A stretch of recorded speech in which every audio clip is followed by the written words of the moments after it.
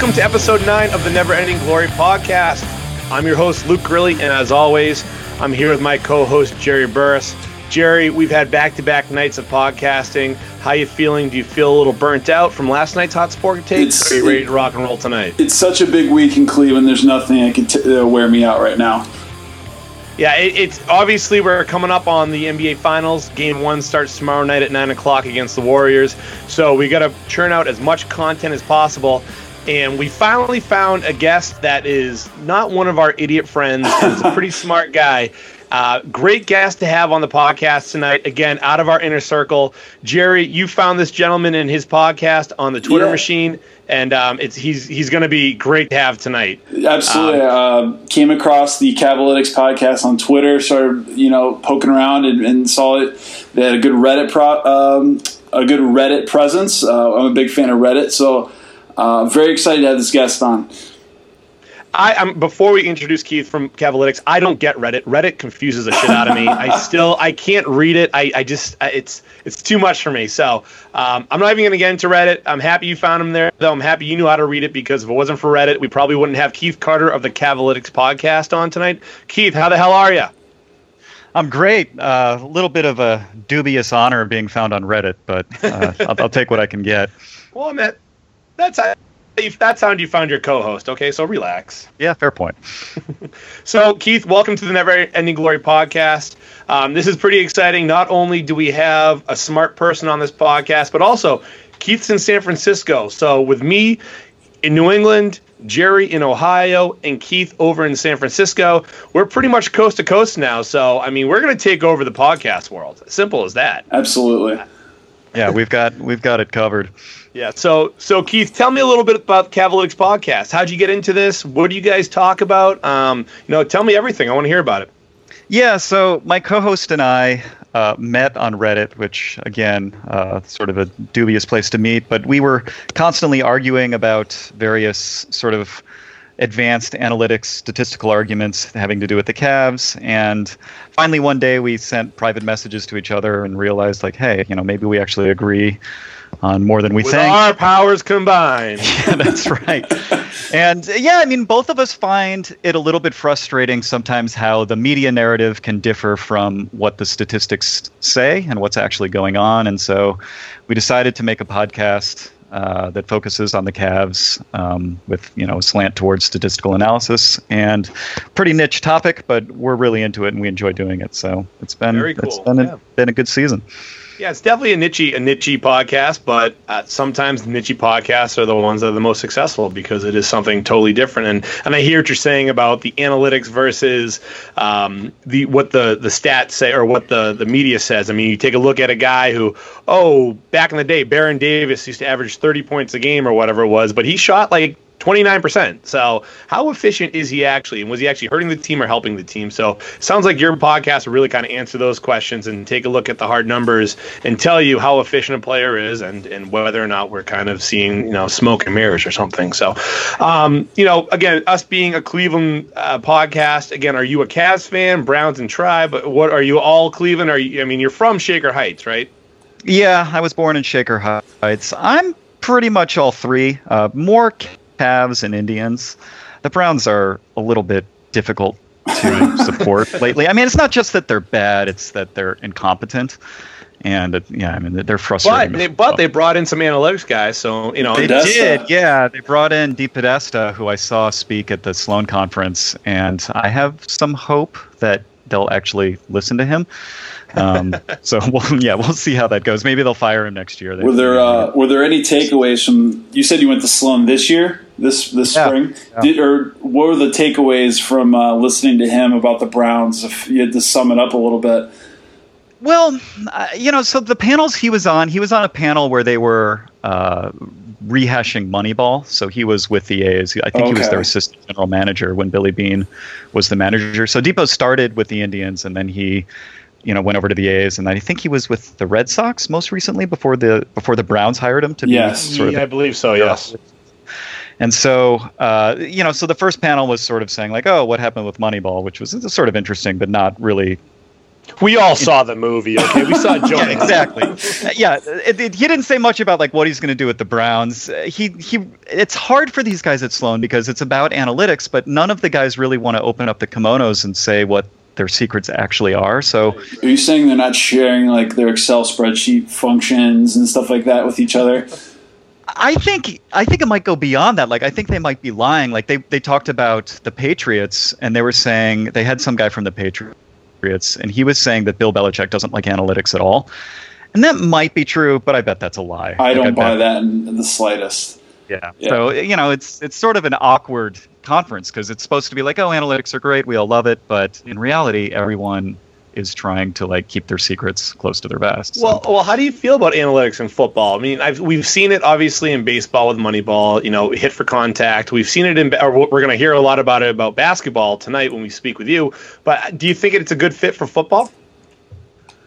Well, I mean, I think it sort of remains to be seen. It's right. Football's tough because there are far fewer plays than there are. Like in a given basketball game, the ball goes up and down the court 100 times. In the NFL, there's only 16 games, and you get some really big issues with having small sample sizes. But I suspect over the next 5 years there will be some real developments there. But I'm not sure if there have been yet.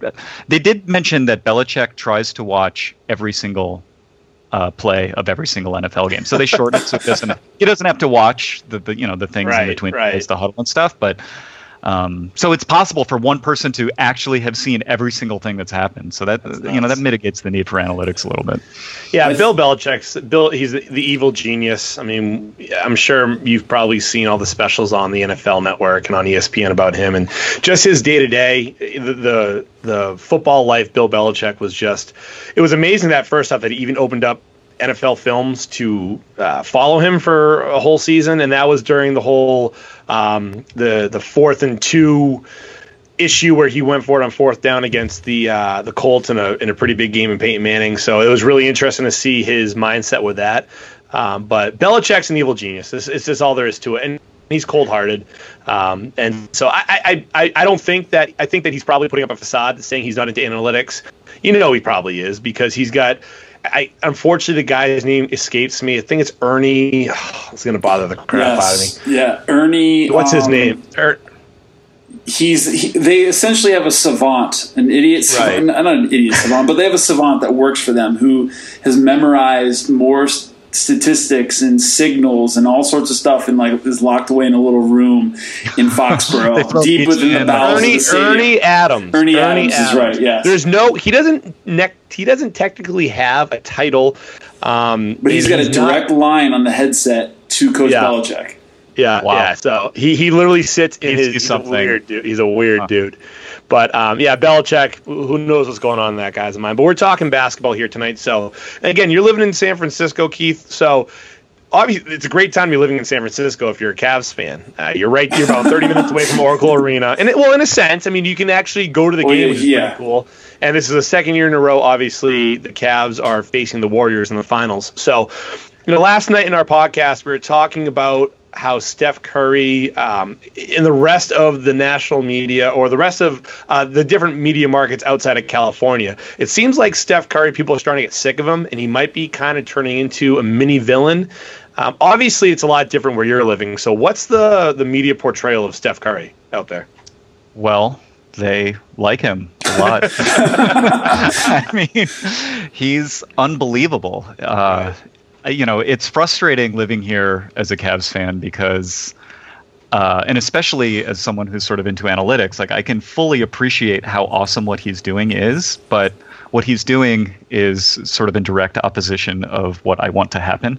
So, yeah, it's tough. It's lonely. I mean, everyone's all up, excited about the Warriors, and the few people who know me, can commiserate and say a little bit about feeling bad, but I think the Warriors are going to win here, and I don't think the next 2 weeks are going to be super fun for me. But we'll see. Hopefully the Cavs can make something happen. So you don't have the crazy biased Cleveland-based media that we have out here, where it's like today, somebody on the radio called in and was screaming at the morning show about having a loser mentality. Like, don't bring up anything, great about the Warriors. Don't mention how great of a 3-point shooting team. That's not what we're about. We're the best team in the East. We can hang with anybody. And I'm like, oh my God, like, these people are irrational. Here we go again. It's going to be just tears and bloodshed. But it's what it is. I mean, on Reddit, you see this a lot. On the home team's Reddit, you'll often see sort of extreme homerism. But I mean, the reality is the Cavs are a little bit worse than 2-1 in Vegas. Mm-hmm. ESPN's BPI, which is their sort of power ratings, but actually has some statistical background, says 75% chance the Warriors win. Nate Silver's 538 says 69% chance the Warriors win. If you look at the regular season sort of point differentials, there's an 88% chance the Warriors win. So if you think the Cavs are going to win, you should put money on them because you can get rich here. Yeah, all of our friends are in Vegas right now. So yeah, right. Bachelor party. Yeah. Well, yeah. If they're gung ho on the Cavs, tell them to head to the sports book. Right. Well, I think actually that's where they are. Actually, that absolutely is where they are. Monner being specifically. But hey, let's get into the series. Obviously, before we get going, Keith, do you want to pimp out the Cavalytics podcast at all? Where can we find you? Yeah, sure. So we are on Twitter, Cavalytics podcast. Yeah, at Cavalytics podcast. If you search for Cavalytics podcast in any podcasting software, so iTunes or SoundCloud or any of, there's like 100 Android apps for podcasts. If you search Cavalytics, you'll find us, and it's Cavalytics. And yeah, that's how you find us. Perfect. And of course, one other thing, we have been doing during the playoffs, we've been doing a show after every game, and we're definitely going to continue to do that throughout the finals. So if you want maybe a little bit more sophisticated analysis than you'll see on ESPN, feel free to tune in. We'll have it for you. It's amazing the turnaround time these guys have. I listen to them every morning after the games, and it's pretty quick. Right. Benefit for Keith living on the West Coast and Arnav, who's on the East Coast. He's studying for his PhD at MIT. Apparently, according to Keith, Arnav never sleeps. So that benefit that works out. It does. I mean, especially with these late playoff games, they finish at 11:30 p.m. Eastern, and then we record. So yeah, he's been a real Iron Man here. Very good. Very cool. So, of course, you can find the Never Ending Glory podcast on Twitter as well, at Glory Podcast. On Facebook, find us at Never Ending Glory Podcast. Of course, send us emails, negpodcast@gmail.com, and find our companion blog at www.negpodcast.com.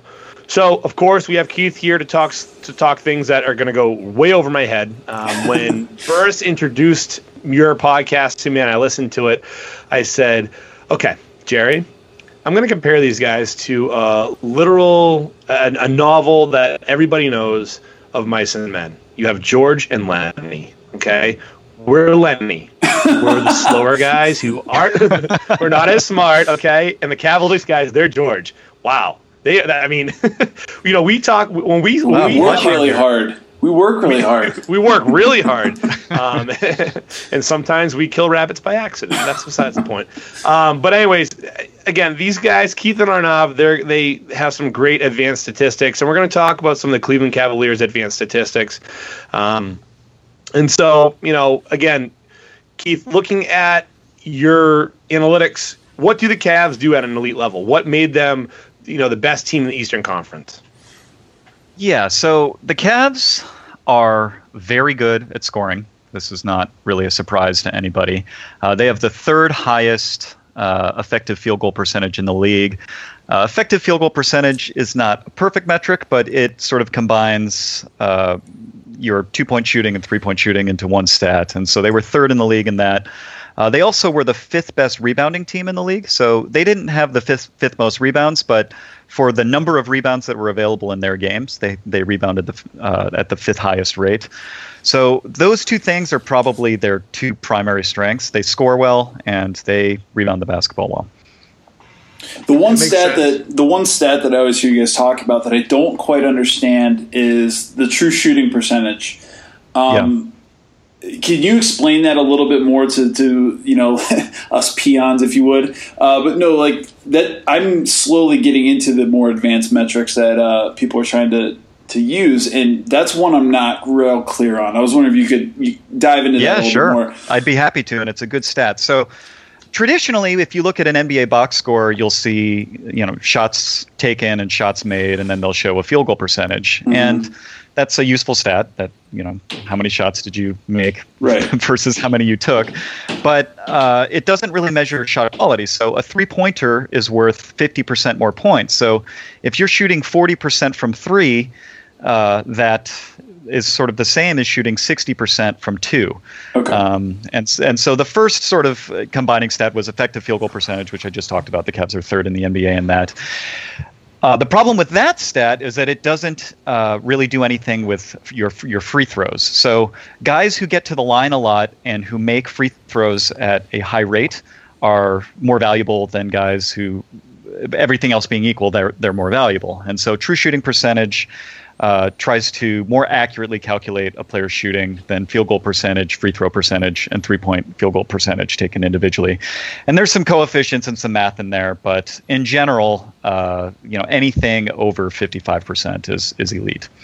And what, like, to give us an example, Curry's true shooting percentage would be, yeah, is it above 60? Is it, you know, where are we talking? Yeah, so let me see if in like sort of 60 seconds I can explain what makes Steph Curry so amazing, particularly this season. So we just explained true shooting percentage, which is a measure of how good a player is at shooting, basically. Mm-hmm. There's another statistic called usage rate, which measures, it's a little bit complicated, but it measures what, you can think of it as measuring what percentage of a team's possession end with that player shooting or turning over the basketball. Okay.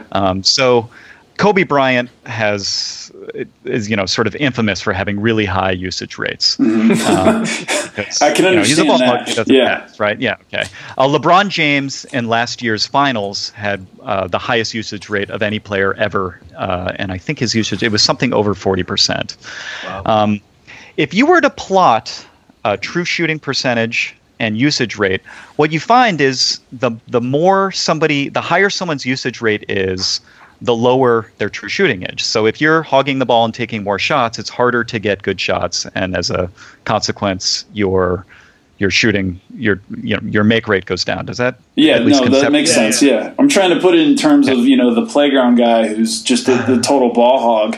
It's Baron Davis. It's Baron Davis. That's a perfect example. Is that the antithesis of Steph Curry is Baron Davis? Is that what we're saying? Pretty much. Yeah, pretty much. Yeah. So what Steph Curry does that's sort of unusual is his true shooting percentage is 67% this year. Mm-hmm. And his usage rate is also extremely high. So typically, as someone's usage goes up, their true shooting goes down, because in order to end more possessions with them shooting, they have to be taking bad shots. If you're DeAndre Jordan and all you do is stand under the hoop and dunk, yeah, your true shooting is high, but your usage is low. Mm-hmm. Steph Curry has a combination of true shooting and usage that is just off the charts, and it's terrifying, I guess, is the short story. Yeah, especially coming up on Thursday. Hey, if Farkey were on this podcast right now, he'd be so pissed off. Well, what do you say? Well, because we had the debate who was the real MVP, LeBron or Steph Curry, and you know it depends on how you look at the MVP. And I was debating Steph Curry, he was debating LeBron, and it always comes down to how do you view the MVP? Is it the most valuable player in the league, or is it the most valuable player to a team? And obviously, LeBron James is probably a little bit more valuable to his team than Steph Curry is, because obviously the Warriors still played well when Steph Curry missed some time. But he was so good, and his season was just so historical in you know, joining the 90-50-40 club, or starting the 90-50-40 club. And even though LeBron James filled out the stat sheet, just Steph Curry was just so good this year. And your analytics show that he was even better than I thought he was. So, you're saying you got another bullet in your gun, Luke? I do. And it's funny because Farkey would just deny it because he hates analytics. So yeah, I mean, look, I am a huge LeBron James fan. I had a party in my college dorm room for the NBA draft lottery. I used to drive home to Cleveland to watch him play in high school. I really like LeBron James. Steph Curry was MVP this year, and it wasn't actually really close. That's what the advanced analytics say. I agree. You can make some other arguments, but they're flimsy. And it bums me out that that's the case. Since the playoffs have started, that is no longer the case. LeBron has been playing much better than Steph has in the playoffs. So hopefully that continues. If just to go back on Steph for just a second, with like you're describing his true shooting percentage and his usage rate, do you think there's still room for growth next year? Could that actually go up? Because there's got to be a point where those things kind of intersect and start to go down, right? I mean, there's got to be a cap to this. It's an interesting question. So that graph that I just talked about, usage rate versus true shooting percentage, if you plot every single NBA season that's ever been had, you end up with this line, which like basically doesn't get crossed. Like as your usage goes up, there's sort of a hypothetical true shooting percentage that you can't go across. And if you look at that line, like a ceiling, right? Like nobody's ever crossed that ceiling. This line is like dotted with the best seasons ever had. So there's like Kobe Bryant's 2005-2006. There's Michael Jordan's 1989 season. There's Dwayne Wade's 2008 season. They've got Bernard King in 1985, Karl Malone in 1990, Barkley in 1988. Like the line is basically all the best seasons that have ever been had. Also on that line is LeBron's 2013 season, and so that line is like really well defined, and nobody's ever crossed it except for Steph this year. And he's not like a little bit over that line. He's sort of like, if you look at this graph, I'll send you guys a link, and if you have maybe you can post definitely. it on your Facebook page or something. But I mean, it's when you look at it, it's like, oh my God, I understand now what is going on. So from an analytics standpoint, he arguably had the best season ever, Steph Curry. Yes. Wow. Unequivocally. It's so strange. I mean, look, LeBron James is better than Steph Curry at everything else except for shooting. Right. But Steph is so much better at shooting. Like the gap between Steph Curry and the next best guy in the NBA at shooting is so big that it just well, and what's even scarier for Cavs fans is the second best shooter is probably on his team in Klay Thompson, right? Mm-hmm. Yeah. So there are these numbers that unfortunately are not made accessible to the public, but there are two numbers this year that occasionally ESPN will write about them because they have access to it. The company that creates them sells them to ESPN. And the two numbers are quantified shot quality, which looks at, so they have cameras above the court where they can see where players are, how fast they're moving, where the nearest defender are. And they can measure shot quality by where you are, how close the closest defender is. And then there's another metric called quantified shot impact, which is, okay, so we know your quantified shot quality. Are you making shots at a higher rate than you would expect based on the quality? And as you would expect, Steph is number 1, and Klay is number 5. Okay. And I don't know who 2 through 4 are because I don't have access. They don't mention that. I do know that Steph's 1 and Klay is 5. I'm just sitting here like with a glazed look in my eyes, smiling. Like this is so like I get it. I kind of get it, but like this is one of those things where if this was a class, I would get the basic fundamentals, but I'd have to go back and talk to the teacher's aide like 4 days a week. I mean, this is cool. Well, this is really I cool. think Unfortunate. Yeah, I mean, I'm trying to make this as not dry. You're as trying to possible. dumb it down for our audience. We appreciate it. Well, Keith, I mean, look, the short story is that if you want the quick takeaway, Steph is the best shooter in the history of the league, and it's not close. Okay. Okay. Oh, I can't wait to send this to Farkey. And the advanced analytics back that up with, I mean, like, no matter any way you slice it, the advanced analytics back that up. Keith, So, hold on. I got a question. This is actually to help you, I think. What's the most understandable advanced analytic? Because in my opinion, I think it's player efficiency rating, and like I think I can use that and like describe it to people. But like the king of player efficiency rating is not Steph Curry. It's LeBron James, right? Over the course of his career in the past few seasons, it's definitely LeBron James. Like how would you kind of define that for the simpleton on the other side of the country? Sure. Us Bostonians. So do you want me to quickly explain what player efficiency rating is? Why don't you do that for Luke? Okay. Thank you. Yes. All right. So ESPN had this guy named John Hollinger who was really early on in NBA advanced analytics, and he wrote articles for ESPN about stats. He got hired away by the Memphis Grizzlies, and I think he's in charge of their analytics department now. But a number of years ago, I think 6 or 7, he created this stat that he called PER, player efficiency rating. Mm-hmm. And it's an all-in-one basketball rating, and it tries to boil down all of the players' contributions in one number. So it takes their assists, their rebounds, their blocks, their steals, their turnover, their shooting percentages, and it, for all those things, it multiplies them by various things, and it comes up with sort of one sort of all-encompassing number. And the record ever for highest PER is held by Michael Jordan. Number 2 is LeBron James for a single season. And Curry, for most of this year, was actually going to break that record, but he had a sort of for him so-so final 10 games and ended up not breaking that record. And it's a good number. It has some issues. It's possible to contribute value. The input to player efficiency rating is box score statistics, mm-hmm. and there are a lot of things that players can do that don't show up in the box score, and so that's the major beef that the sort of advanced analytics guys have with player efficiency rating. So, all right, obviously we talked about analytics. We talked about the best players and the best analytics. So on the Cavs, you got LeBron James, and the Warriors, you have Steph Curry, Klay Thompson. Now, let's look on the flip side. Who are some of the worst players in terms of analytics on the Cavs and the Warriors? Yeah, so my preferred statistic is something called RPM. I'm going to try and explain RPM in 15 seconds. Okay. RPM is better than PER because it uses plus minus while a player is on the court. So if a player is on the court over the course of 82 games and the team is often in the plus, he will have a much higher RPM than somebody who doesn't.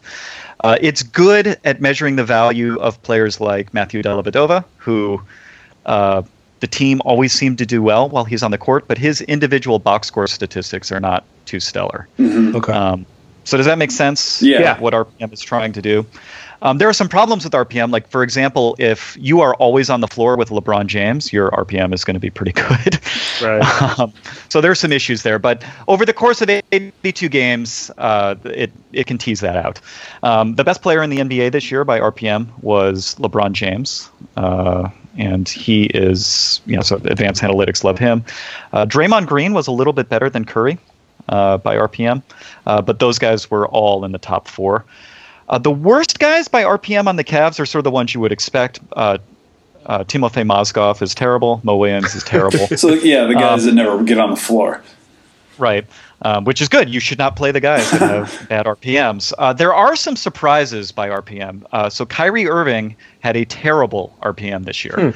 And RPM is split out between offensive RPM and defensive RPM. And as you might expect, his defensive RPM is atrocious. He is not way. Yeah. Oh my gosh, I can't believe it. Well, it's good so you come up with these numbers and you plug it into your spreadsheets and you hope that it comes out with things that kind of make sense. And yeah, it did. Kyrie Irving is bad defensively, but yeah, he is the 251st best player in the NBA by RPM. He's not. Now, part of that is because when he first came back from his knee injury, he was really bad. Yeah.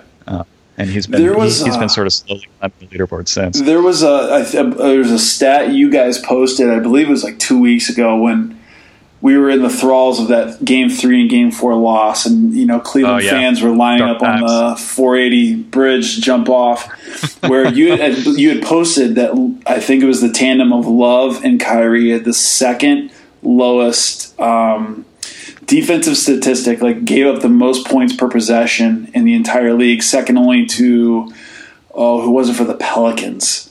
Some duo from the Pelicans of a guard and forward, and it was just appalling. I was like ready to throw up from reading this. Love and Irving on pick and roll defense are not good. Irving, I don't know why, but he just is not good at getting around screens. And Kevin Love is underrated as a post defender, but he is not good doing a switch on a pick and roll. No, it's like his feet are in cement, and then now there's a mathematical formula to tell everybody how poor it is. But it's not anything that a casual fan doesn't watch and see. So it's pretty interesting to have a stat that measures truly how slow and aggressive you are at defending the arc. Yeah. No, I mean, they're bad. The thing that mitigates that is when the Cavs have Kyrie Irving and Kevin Love on the floor, they are, combined with LeBron James, obviously, they are basically unstoppable offensively. If you look at the Cavs' net rating, their net rating in the playoffs, so net rating is how many points you score per 100 possessions. The Cavs' net rating in the playoffs is, it depends how you measure it, but it's around 116, and that is the best ever for any team through 3 playoff rounds. So they are an offensive force right now, the best ever. And to give you guys credit again, there was a stat that you guys put out. You said there's 2 numbers that matter for games 5 and 6 for the rest of the Toronto series. It was 100 points for the Cavs, and it was 30 points for DeMar DeRozan. Anytime we got over 100 points, we were undefeated in the playoffs. Anytime DeRozan got 30, and I ran with that, and I'm telling total strangers on the street, we got to get him under 30. Got to get him under 30. That's all we got to do. Shut him down. And it held up. So is there something you see going into this game, this series, that if Cavs can get this, or if they can stop this, maybe you need 2 games to get it figured out, but we'll wait. That's fine. We'll wait. Yeah, I mean, I'll give my prediction at the end of the show here, but I'm pretty pessimistic about the Cavs' chances here. In order to win, I don't think they should do what they can to sort of do what they can to control Steph Curry and Klay Thompson's open looks. The problem with Steph Curry and Klay Thompson is that, as I mentioned earlier, they're number 1 and number 5 in making difficult shots. So even if you get a hand in their face and, double team them and do these things that make it so that the other players are better, they still make shots at the first best and 5th best rate. So what you really want to do is limit the number of shots they're taking. So, the ways they can do that is they can rebound the basketball. The Cavs are extremely good at rebounding the basketball, and they're going to have to continue to do so in this series. And they can try to force turnovers. If the Warriors turn over the ball, then Klay or Steph aren't shooting. And the Warriors have a tendency to get sloppy sometimes, and I think the Cavs can take advantage of that. And, those are my 2 keys. I think they've got to have the rebounding edge in every game. And to the extent they can, they need to win the turnover battle. The Cavs have been very good with the basketball so far in the playoffs.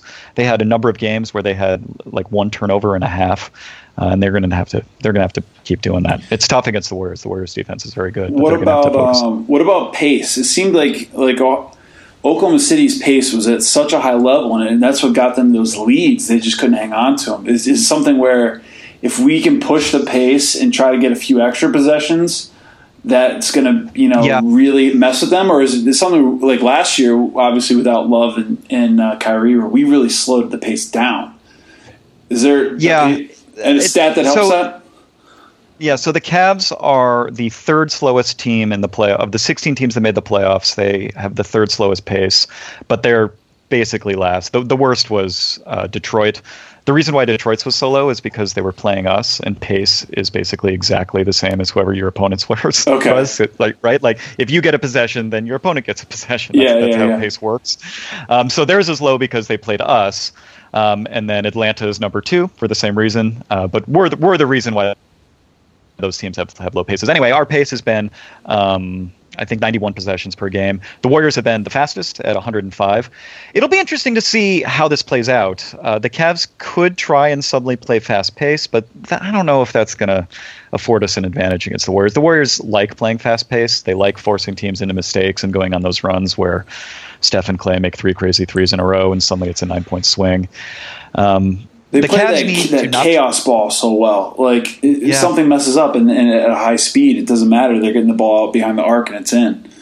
Right, and we talked about that last night, that the Cavs can be a pretty soft team in that regard, and that all of a sudden they're down 12 after 3 big shots and they kind of turtle a little bit. So hopefully they can get out of that. The Cavs have a tendency to get away from their offense when something goes a little bit poorly. They're going to have to not do that. The Warriors are the best, maybe arguably in the history of the game, of maintaining their offense even when times are tough. It's hard to get them to resort to ISO ball. Mm-hmm. They are just always passing. It's It's impressive. And it just goes to show you that, they're always passing. They're such a great team, and they play great team-oriented basketball. But also the fact that they never get cold. I mean, and if they do get cold with their shots, it's it's not an extended, for 2-3 quarters or a few games.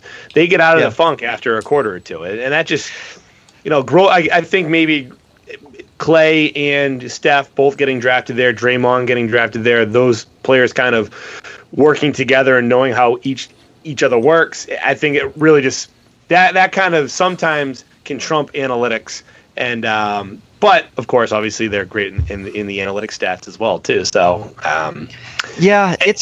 I don't know what their secret sauce is. I don't understand why they're so comfortable with each other. But one good answer is probably they've been playing with each other for a while now. Right. They've grown up and grown to be better players together, and that trust is really there.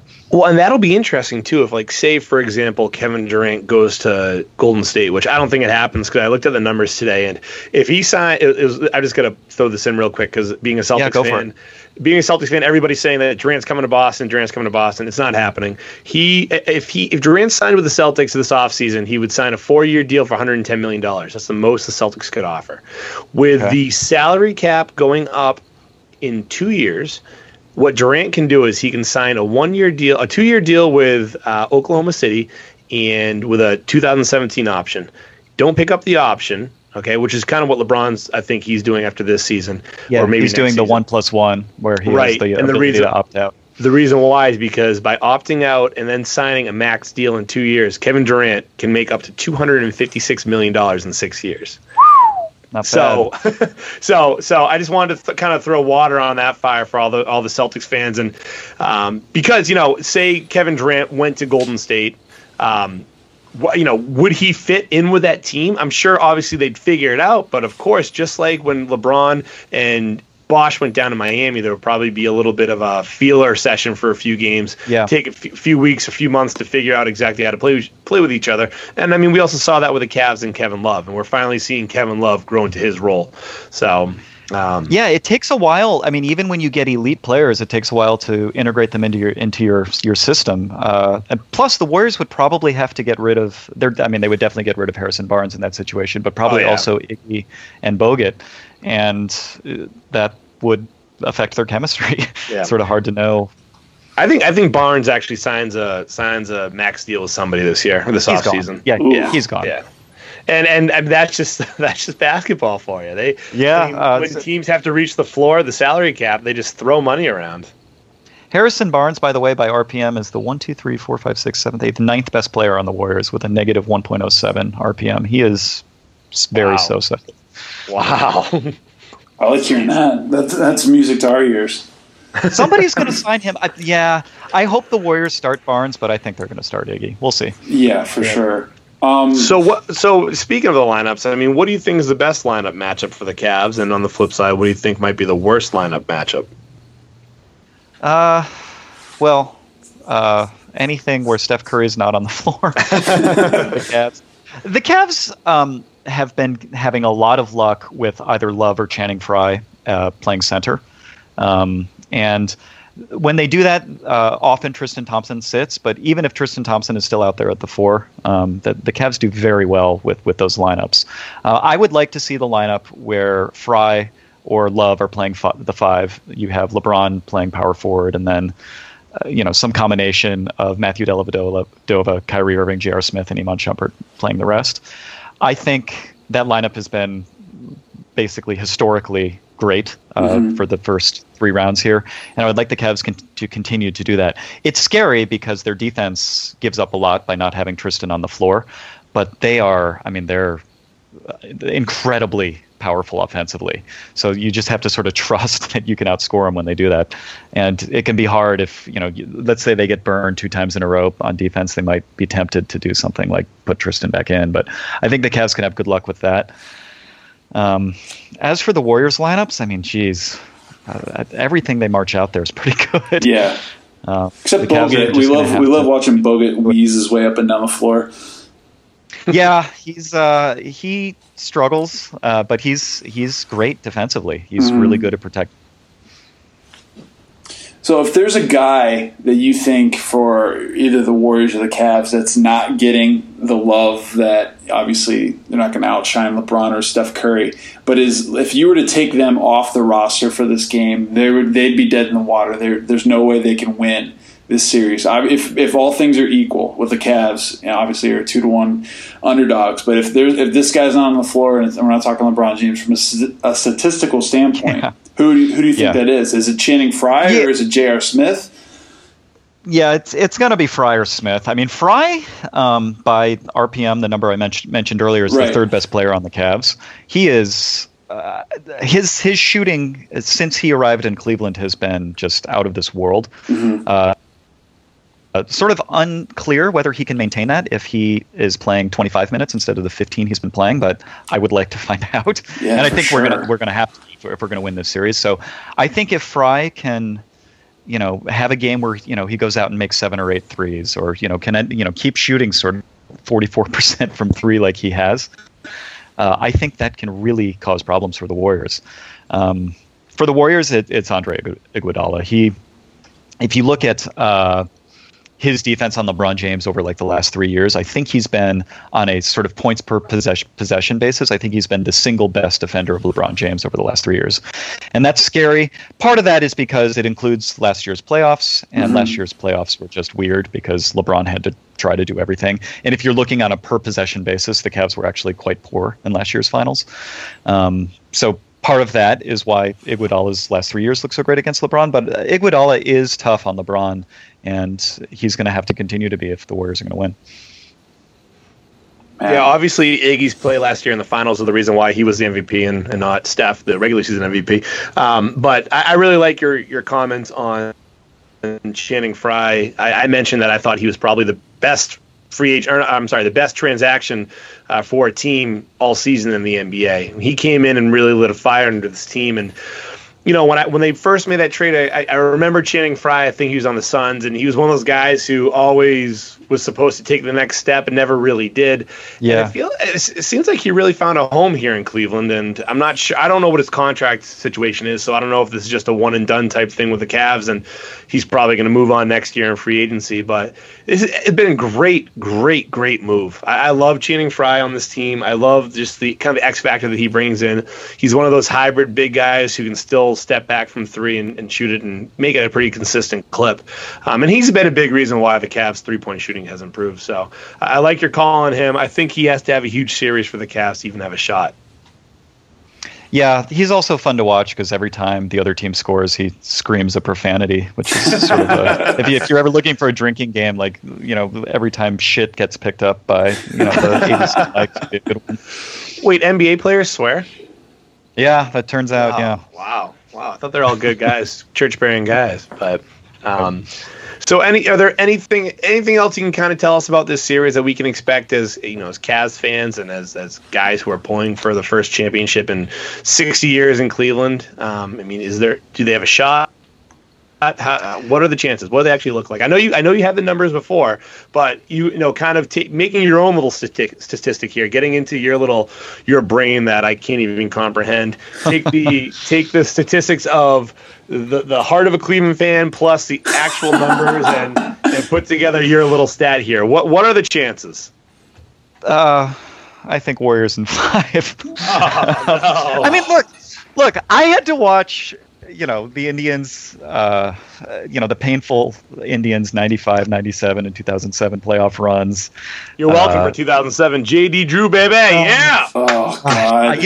I was at the games 3 and 4 of that series. The Indians won game 3, and then Sabathia. I think it was Sabathia. Sort of crapped the bed in game 4, and then you guys came back, and it was the worst. But yeah, so I have sort of a natural built-in protection of pessimism, but yeah, just looking at the numbers, I think the Warriors have it. The Cavs do have a chance here. Like, if you would have asked me 2 months ago, I would have said the Cavs have no chance. Like, Warriors in 4, and why even watch the games? It's going to be blowout. The Cavs have a 20 or 30% chance here. That's quite good considering they're playing the best, the winningest team of all time. All kinds of advanced analytics, if you measure team quality, have the Warriors in the top 2 or 3 ever. And, considering that, having a 20 or 30% chance is really good. And the Cavs have LeBron James, right? And they have been sort of peaking at the right time here. I think if they can win the rebounding battle, if they can continue to shoot well from outside, and if they can push it in transition a bit more, I think they've got a good shot. Keith, so you're telling me there's a chance? There's a chance. There's definitely a chance. Cleveland hope above all. You heard it from the smart guy. There's a chance, Cleveland. Yeah, there's a chance. Well, and Jerry and I both said Cavs in 6, and I think that was probably more a gut feeling and just being optimistic that the Cavs can finally end the losing ways of Cleveland. I mean, we've all seen the Believe land 30 for 30 and just the absolute heartbreak that Cleveland's seen over the past 30 years. We're hoping that this year's the turnaround. So, yeah, hopefully the Cavs don't have to face an elimination game where they always show, the montage of Elway and, the Elo shot and, Mesa blowing the save and then Renteria. Oh, God, it's just a disaster. So, but yeah, hopefully we don't have to face an elimination game and see that montage. We got to steal one in Oracle. That's what it comes down to. We got to get one of the first two, and then anything can happen from there. Absolutely. The Cavs can win one in Oracle. I mean, things change. Change. I just think that, honestly, I think this has to be a statement series by LeBron James. It has to be. I'm on the record for being LeBron, not hater, but I don't love him. You're very critical. I'm very critical of LeBron for all things on the court and off the court. But this has to be his statement series. If they want a chance to win, LeBron's got to take over. I mean, obviously, yeah, you have to have help from the role players, but in the end, it's LeBron James versus Steph Curry, and LeBron James has to outplay Steph Curry. LeBron James has to prove that he should be the MVP. Even though I just got a notification on my phone that said LeBron James said that Steph Curry is the true MVP of the season. But whatever. But he's trying to get them to let their guard down. Of course. Well, of course. Yeah. But he's actually. It's funny with LeBron James. He's trying to be humble, but sometimes some of the things he says, it's like the stupid kid from your high school that says like all the wrong things just to sound cool and be like, no, it's definitely fine. He's a very nice person, but deep down inside he wants to murder the guy. But and I just sounded like that stupid idiot from high school. That description, but whatever. But no, again, just to summarize, I'd love to see LeBron James really take over and just have an all-time series against Golden State, and for that reason, again, that's why I'm saying Cavs in 6. But we'll see. I hope you're right. I really hope you're right. I hope you're right more than you hope you're right. Trust me. I'm sure. I'm sure that's the case. And I mentioned last night that I'm going to be in Cleveland for a wedding in mid-June, so I'm just praying that the series is wrapped up and the Cavs either, if they won, it's going to be fantastic because the city's going to burn down. And if they lose, it's going to be terrible, but the city's probably going to burn down. So either way, I'm going to have a great time. So what you're saying is I'll see both you guys in Cleveland in June, right? If there's a possible series clinching victory, I won't miss it. Like a Game 6, you're flying out from San Francisco? Oh, I'm definitely flying out for Game 6 if there's a chance. That's great. Well, I mean, Yahoo, they don't need you right now. You said they're. That's right. I've got plenty of vacations stored up. That's awesome. Perfect. Well, Keith, this has been a blast, man. Thank you so much for having me on, guys. I appreciate it. And tune in to Cavalytics. Again, just search Cavalytics on any of your podcast stuff, or you can find us on Twitter at Cavalytics Podcast. Absolutely. And I definitely will be, we will continue to follow your stuff, Keith, and we'll try to pimp you out as much as we can. And, we were talking about Browns and analytics, and as we get into football season, we might have to bring you on again and talk to you about whether or not the analytics is actually working in Cleveland, and they may win, maybe 4 games this year. Yeah, I mean, we'll have to see what they do. We might have to start a Browns-alytics, but it doesn't sound as good. That doesn't have the same ring. But no, Keith, we do appreciate it. This has been awesome. You really opened up our eyes to different ways to kind of look at sports and look at basketball, and you really just epitomized why Steph Curry was the real MVP. So I appreciate that. You helped make an argument. But of course, find us on Twitter at Glory Podcast, on Facebook, Never Ending Glory Podcast. Email negpodcast@gmail.com, and of course our companion blog, negpodcast.com. And please, once again, don't forget to follow Cavalytics Podcast on Twitter. So again, for the last time, Keith, thank you very much for joining us, and everybody, thank you very much for listening to the Never Ending Glory Podcast. Jerry, We'll talk soon, bud. I'll talk to you later. Go Cavs. Go Cavs.